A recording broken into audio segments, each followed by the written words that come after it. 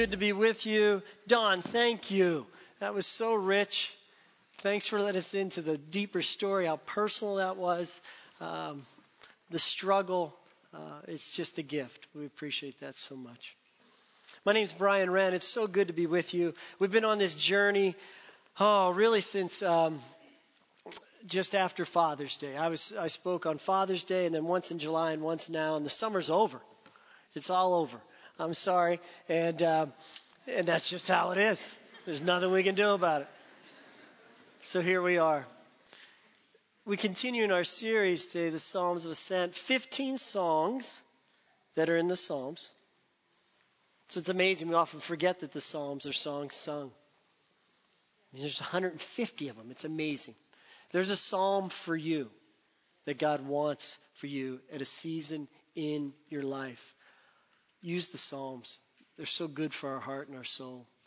Our psalm today, Psalm 130, the big idea behind it is this. You'll see it on the screen. It's this simple. Here's what I hope we remember, walk with, that God penetrates our hearts with. With God, it's worth the wait. It's interesting. Without Him, it sure doesn't seem like it. But with Him, it is worth the wait. Anybody like the wait? Raise your hand. You like the wait? Nobody likes the wait. It's part of our being human. But with God, it's worth the wait. Let's try this out in your head. Just say it a couple times. With God, it's worth the wait. Say it in your head. Get used to it. With God, it's worth the wait. It's a phrase worth remembering. Now let's say it out loud on the count of three. 1, 2, 3. With God, it's worth the wait. One more time. 1, 2, 3. With God, it's worth the wait. But it's hard. It can be hard. The reality is, we've had other Psalms that have taught us other things. This one's teaching us this. If we review, look at these. There's a bunch of them. We're trying to hit all 15 this summer. We don't hit exactly all of them. But way back when, in June, God rescues Psalm 120. Psalm 121. God supports us. He's there for us. We look. Where do our eyes look? We look to the hills, to our Maker of heaven and earth. Psalm 122. God is to be worshipped. It was Janet and Alexander up here pleading with us to worship the Lord, to truly take a posture of worship before Him. Then Tony the next week about really being humble before the Lord.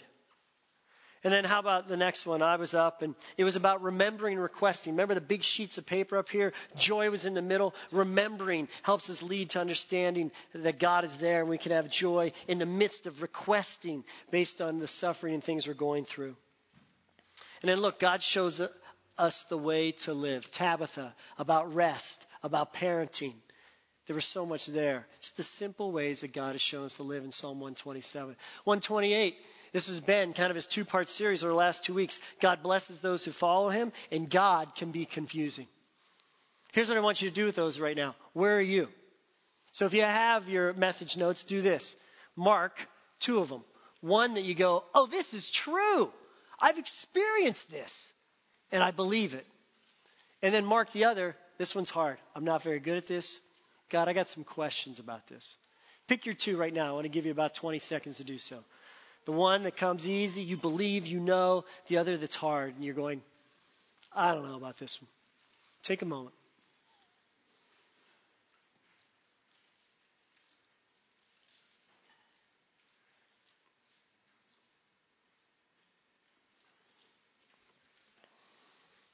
For me, it's the top and the bottom. I have experienced God rescuing me, literally rescuing me. I could take you through stories. You'll hear one a little later today. But the reality is, He's rescued me from, oh my gosh, from crazy things I've gotten myself into that I deserve to actually be a total mess and have to deal with all the consequences. And He's rescued me from that. 2, things that are just completely overwhelming that I had nothing to do with. My sin did not cause those, but welcome to the brokenness of life. He's rescued me from that. But then I also experienced Psalm 129 where it's confusing. Where is He? I just came back from dealing with family and enjoying a trip but having to face some real issues. And the reality is I have 6 pages in a journal on a plane ride back asking God, why? After 35 years, have you not shown yourself in this situation? Why have you not changed this situation? Why have you not blown through this? I've seen you do this in so many other areas, but why? And do I have to wait till heaven for this to come true? What is this? irritated, frustrated? What are your two? Open your Bibles to Psalm 130 and let's ponder more about with God, it's worth the wait for this week. Because here's what's amazing. If you have a Pew Bible, open up to page 618 in the Pew Bible. Otherwise, open up your own Bible, pull it up in your phone, Psalm 130. And the reality, this song was sung by the Jews to remember the following. That they could have hope in the midst of the greatest depths of their suffering. This is about when you end up in the deep end of life. And it's not easy. You keep sinking and you feel like you can't get anywhere. Look at the opening line of this psalm. It speaks to those depths. Out of the depths I cry to you, Lord. Lord, hear my voice. Let your ears be attentive to my cry for mercy. They need relief, mercy. Circle mercy in your Bibles. Write it down. Mercy, same word as compassion. They need some compassion. Maybe they got there in this mess based on their own sin. They caused their own dilemma. Or maybe they got there because life got the most of them. Either way, they got themselves in a paper bag, in a pickle, at the deep end of the pool. I say deep end because when God uses the word depths in the Bible, especially Old Testament, depths is the bottom of the ocean. So this isn't 10 feet. This isn't 15 feet. This isn't kind of light. This is really dark, really deep, really far down, deep end. Anybody ever felt like they've been that deep in the deep end? What's neat is, what's God say here? You can cry out to him. The psalmist is crying out for an ear to be listened to. And what's neat here, he shows us an aspect of God. What do you notice about the words Lord up there? They're different. There's big Lord, little Lord. Big Lord, little Lord. What's awesome, regardless, big Lord, little Lord, he's your Lord. Big Lord represents there the word Yahweh, the word that could not be said by Jews. So they made up a word. Jehovah. And that is, when they're saying to the big Lord, God, hear my cry. Lord, you the one who created all things, the existence of things, the I am. You were before all was. This is the one I'm calling out to. Little Lord is my Lord. This is Adonai. This is Abba Father. This is right there next to me. Big Lord, little Lord. It's all there at your access. It shows how much we can actually approach God. It's glorious. Have you needed him in this way ever? There was a moment for me back in September 7th of 2001 where I found and our family found ourselves in a place that needed his compassionate mercy. It was a moment of tearful, deep desperation on this day. It was 4 days before 9/11. Maybe you know where you were, because you know where you were on 9/11. But where were you 4 days? The Friday before 9/11. I was at Stanford Hospital. Our daughter Emma was having her third surgery. She'd had a heart ailment from birth. They said, hey, we do these 3 surgeries. We'll take care of her again when she's a teen. She'll probably need a transplant at some point, but hey, we can do this. There's kids living like this. She was the middle child of 3 girls that we had very quickly in 97, 99, and 01. And here we find ourselves in 01, 6 months after our third daughter, Elise, had been born, in the hospital, 3:30 in the afternoon. I walk in after a late lunch. One of my friends from staff is there. And the young nurse, who is probably in her first year, is just checking her vitals. And the next thing she turns to me and says, Mr. Wren, we have a problem. I said, well, what is it? She said, your daughter's eyes are dilated. I didn't know what that meant.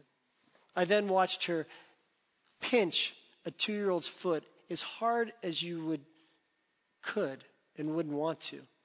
There was no movement in her body. She looked at me again. Her face was completely white and scared. And she said, I need to go get somebody. I just stood there. Almost feeling similar to what I'm feeling right now. Just this void. By 5:30, after a CAT scan on that afternoon, our daughter was pronounced brain dead. We had my mom and dad on this side, my wife's mom and dad on this side, and a friend who was a nurse and her husband there with us. And they said to us, what would you like to do? Wait or let her go? I didn't answer the question. I said, could we pray? Our Jewish doctor was there. He was a good friend at that point, so we'd had some journey.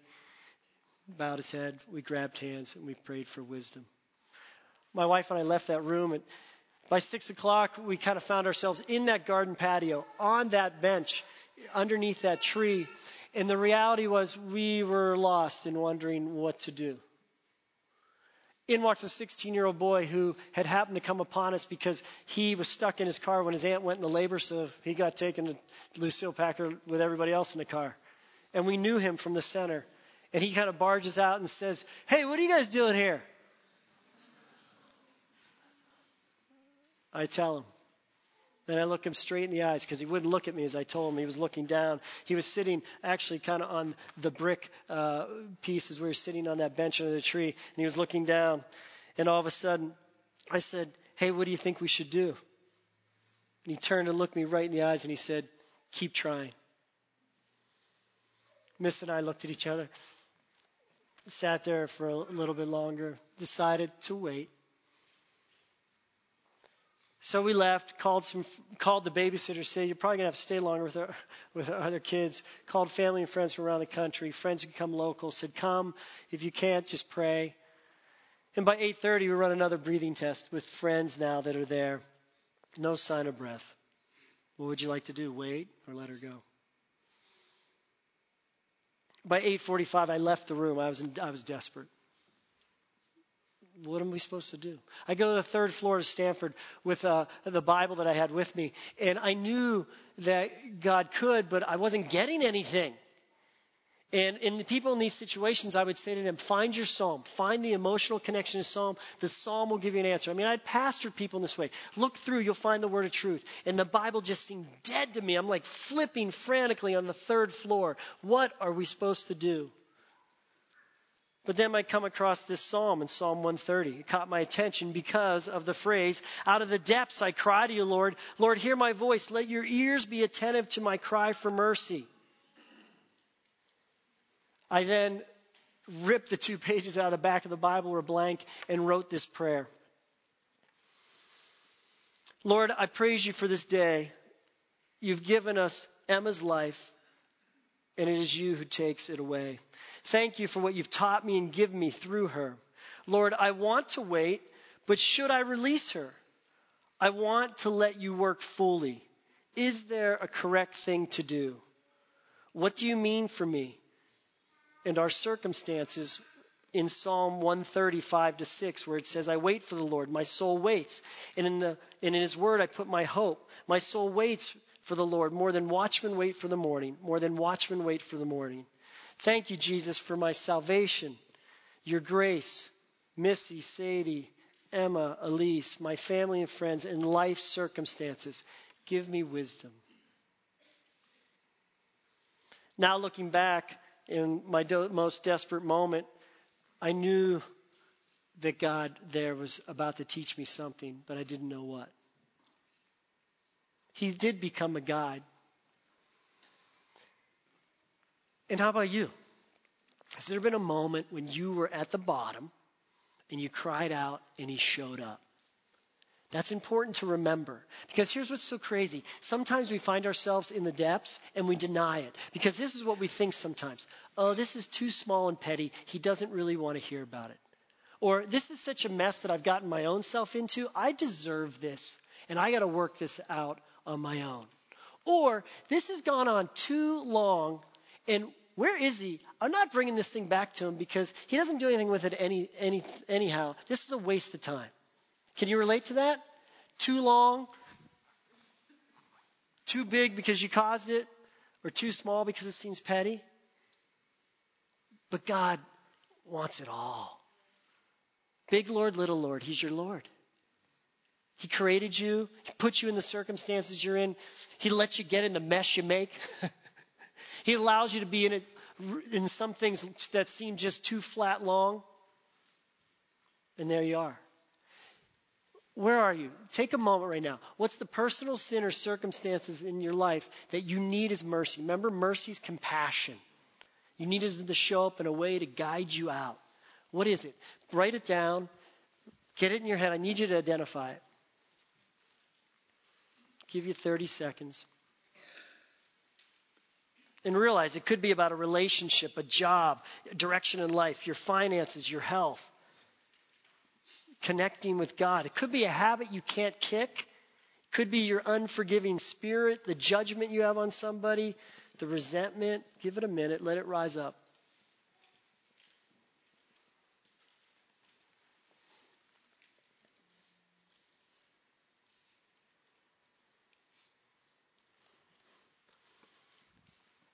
What's so great, once we have it identified, I want you to realize how much you can stand before God and give it to Him. Look at the next line in the psalm.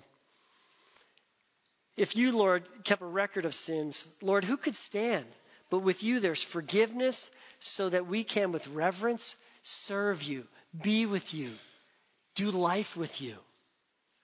So much we hold ourselves back when we forget, no, we can stand before God. Look at these texts, and if you don't know them, jot them down. They're in your message notes. In Isaiah, it says, your sin is white as snow before God because of what Jesus has done on the cross, His death and resurrection. In the Psalm 103, it says, your sin is as far as the east is from the west. In Corinthians, remember it says, He doesn't keep a record of wrong. That's not His type of love. And in John, this is one we all should know and memorize. He says He'll purify us from all unrighteousness.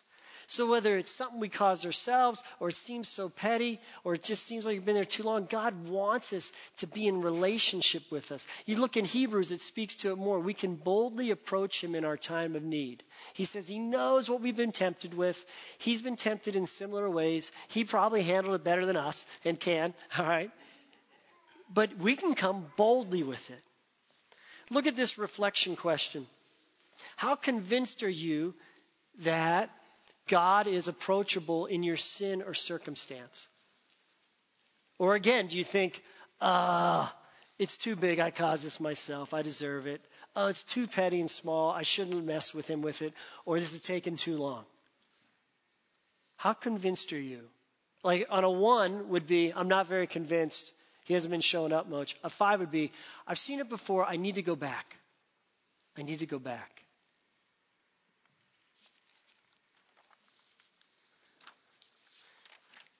The interesting part is, as the notes say, is He's gracious and so approachable.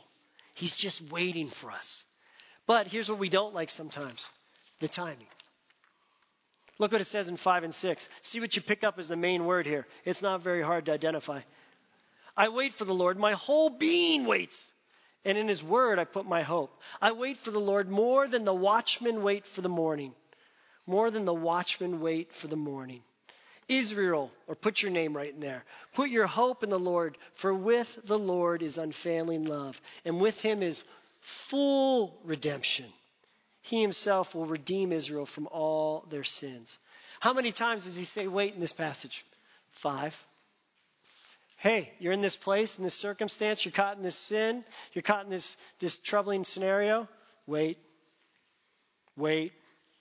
Wait. Oh, we don't like the wait. Nobody likes the wait.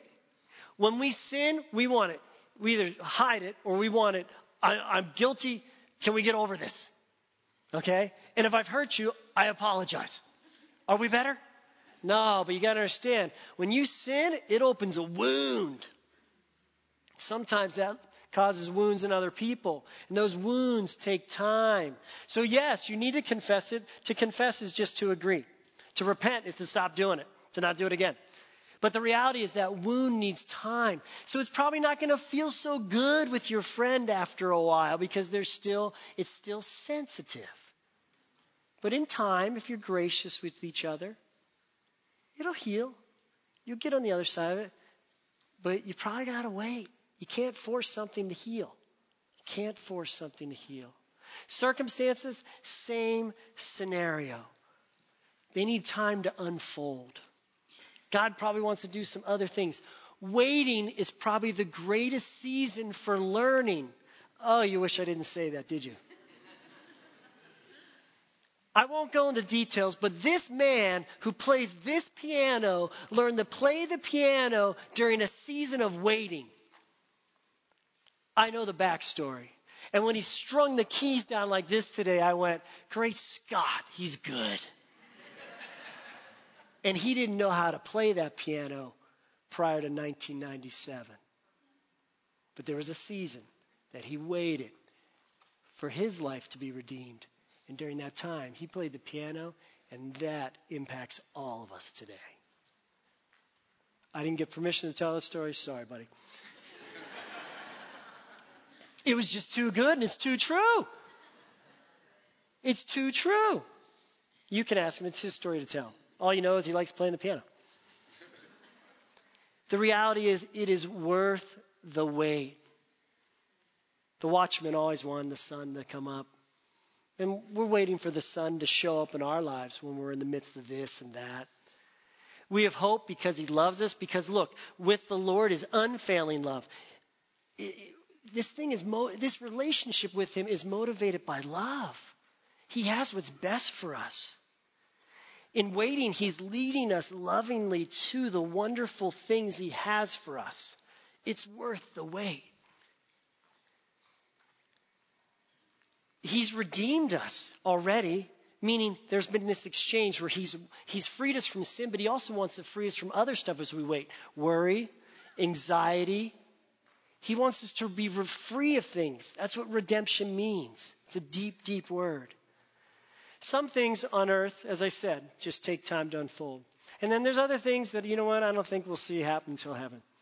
I have a situation going on with extended family, and I go, it's been a long time. It's been 30-some years. I've kind of lost hope on that one. And I think only on the other side of heaven may I see something. Am I crying out? Am I praying? Do I get the right people around me at times to say, hey, you never know. But I just told you how I feel about it. I'm waiting. I'm waiting for heaven on that one. Though hopeless, I knew God was telling me to wait. I'd only read it 5 times, right? I walked out of that room on the 3rd floor. And when we're supposed to wait, and we're supposed to wait till the morning. When's the morning? Now, how do I figure what's morning? So I went sunrise. When's sunrise? I went to the 1st floor of Stanford Hospital. I found a paper from the day, and it told me with the sunrise for the next day was at 6:45. I went back up to the 2nd floor, and I found Miss, and I said, I think we're supposed to wait till the morning. She said, okay. So by 10 o'clock, about 20 people joined us in Emma's room. And we cried, and we prayed, and we laughed, and we sang, and we anointed her with oil. And I was low on faith. People prayed that she would be healed and get off that bed and rise again. I didn't believe that night. I'd lost hope. I remember dealing with guilt later that maybe she didn't rise because I didn't have enough faith. People helped me figure that out. That wasn't true. People in that room had more faith than me. So that's all that mattered. But it wasn't meant to be. It wasn't God's way. The reality is how it played out was this. By midnight, people left that room. It was as if they were leaving our home. They'd become so enjoying to have them there. And they went and stole blankets and bed sheets and hunted for coffee and hung out on the 2nd floor of Stanford for the rest of the night. I had this moment with my mom and dad that was worth the wait because we cried as my mom and dad sat in an atrium, cold in the middle of the night. And then it got really dark. But there was some light. Miss laid in bed with Emma. We brought home videos down. Somehow somebody brought down our VHS tapes and we plugged them in. And we watched her life unfold before us as we were, in essence, waiting for it to be gone. But after 2 o'clock, it got cold and it was dark. Miss was asleep. I felt like I was not ready for an exam that was coming in the morning. You ever feel that way? It wasn't a good feeling. I cried and cried out and called the darkness for clarity. And then 6:45 came. I didn't want it to come. The sun rose. By 7, we gathered 10 people around us in the lobby on 2nd floor of Stanford. And we asked people this question. My wife said, very frankly, I don't want opinions. I want biblical answers and truth. And she said, what does the Bible tell us about releasing a child from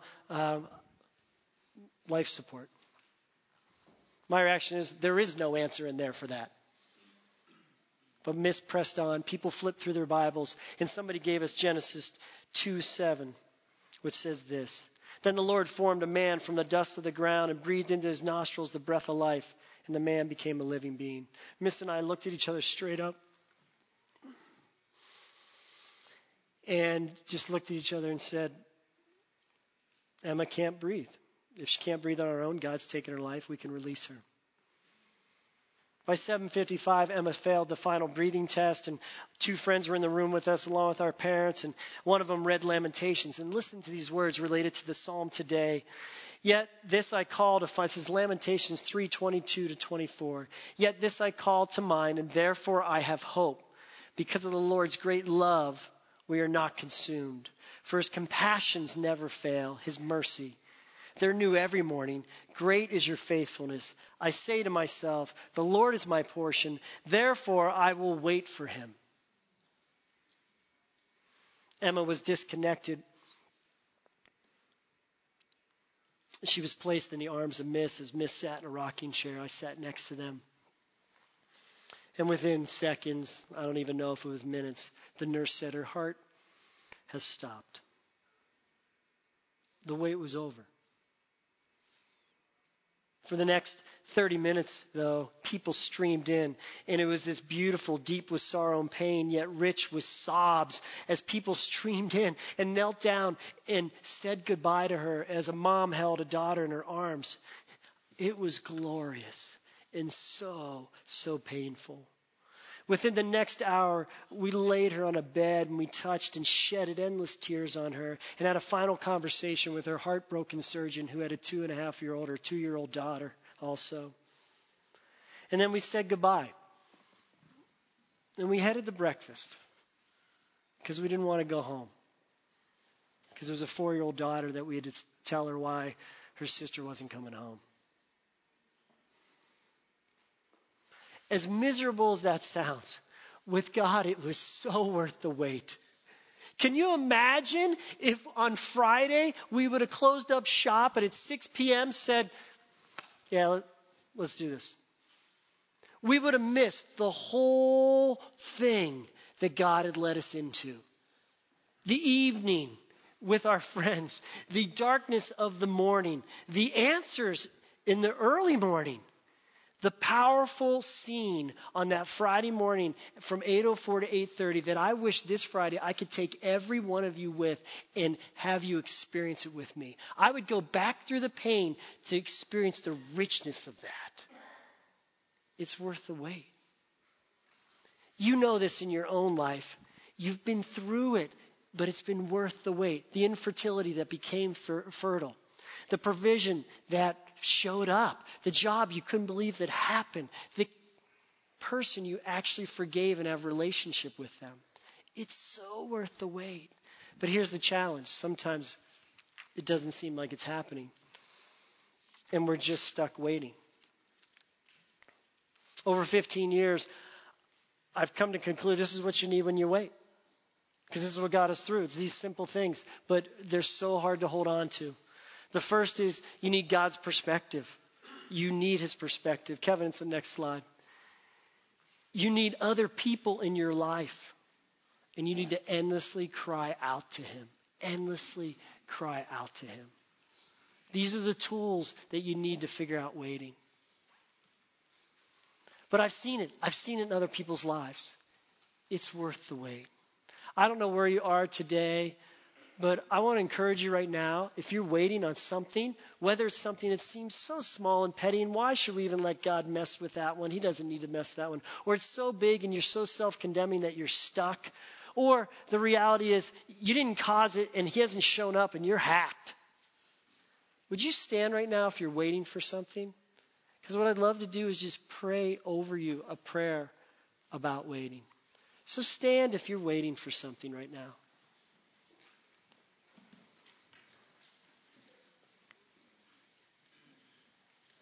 And hear this prayer.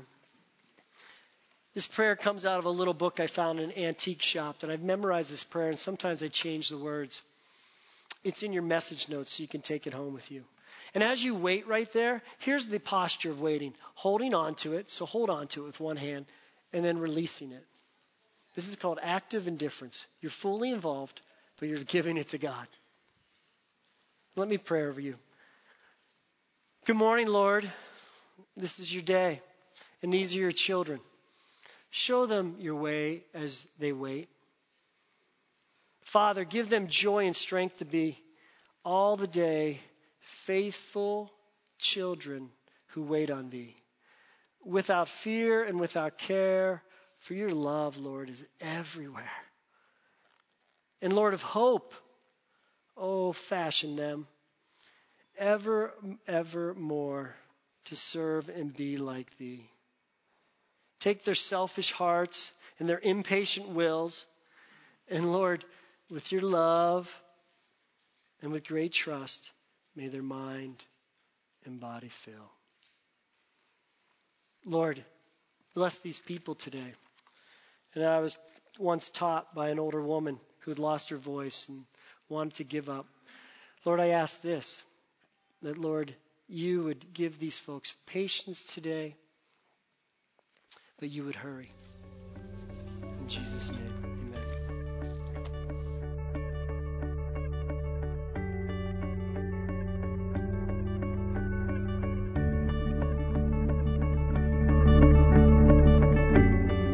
Listening to the Peninsula Covenant Church podcast. We're located at 3560 Farm Hill Boulevard in Redwood City, California. You can reach us online at www.peninsulacovenant.com.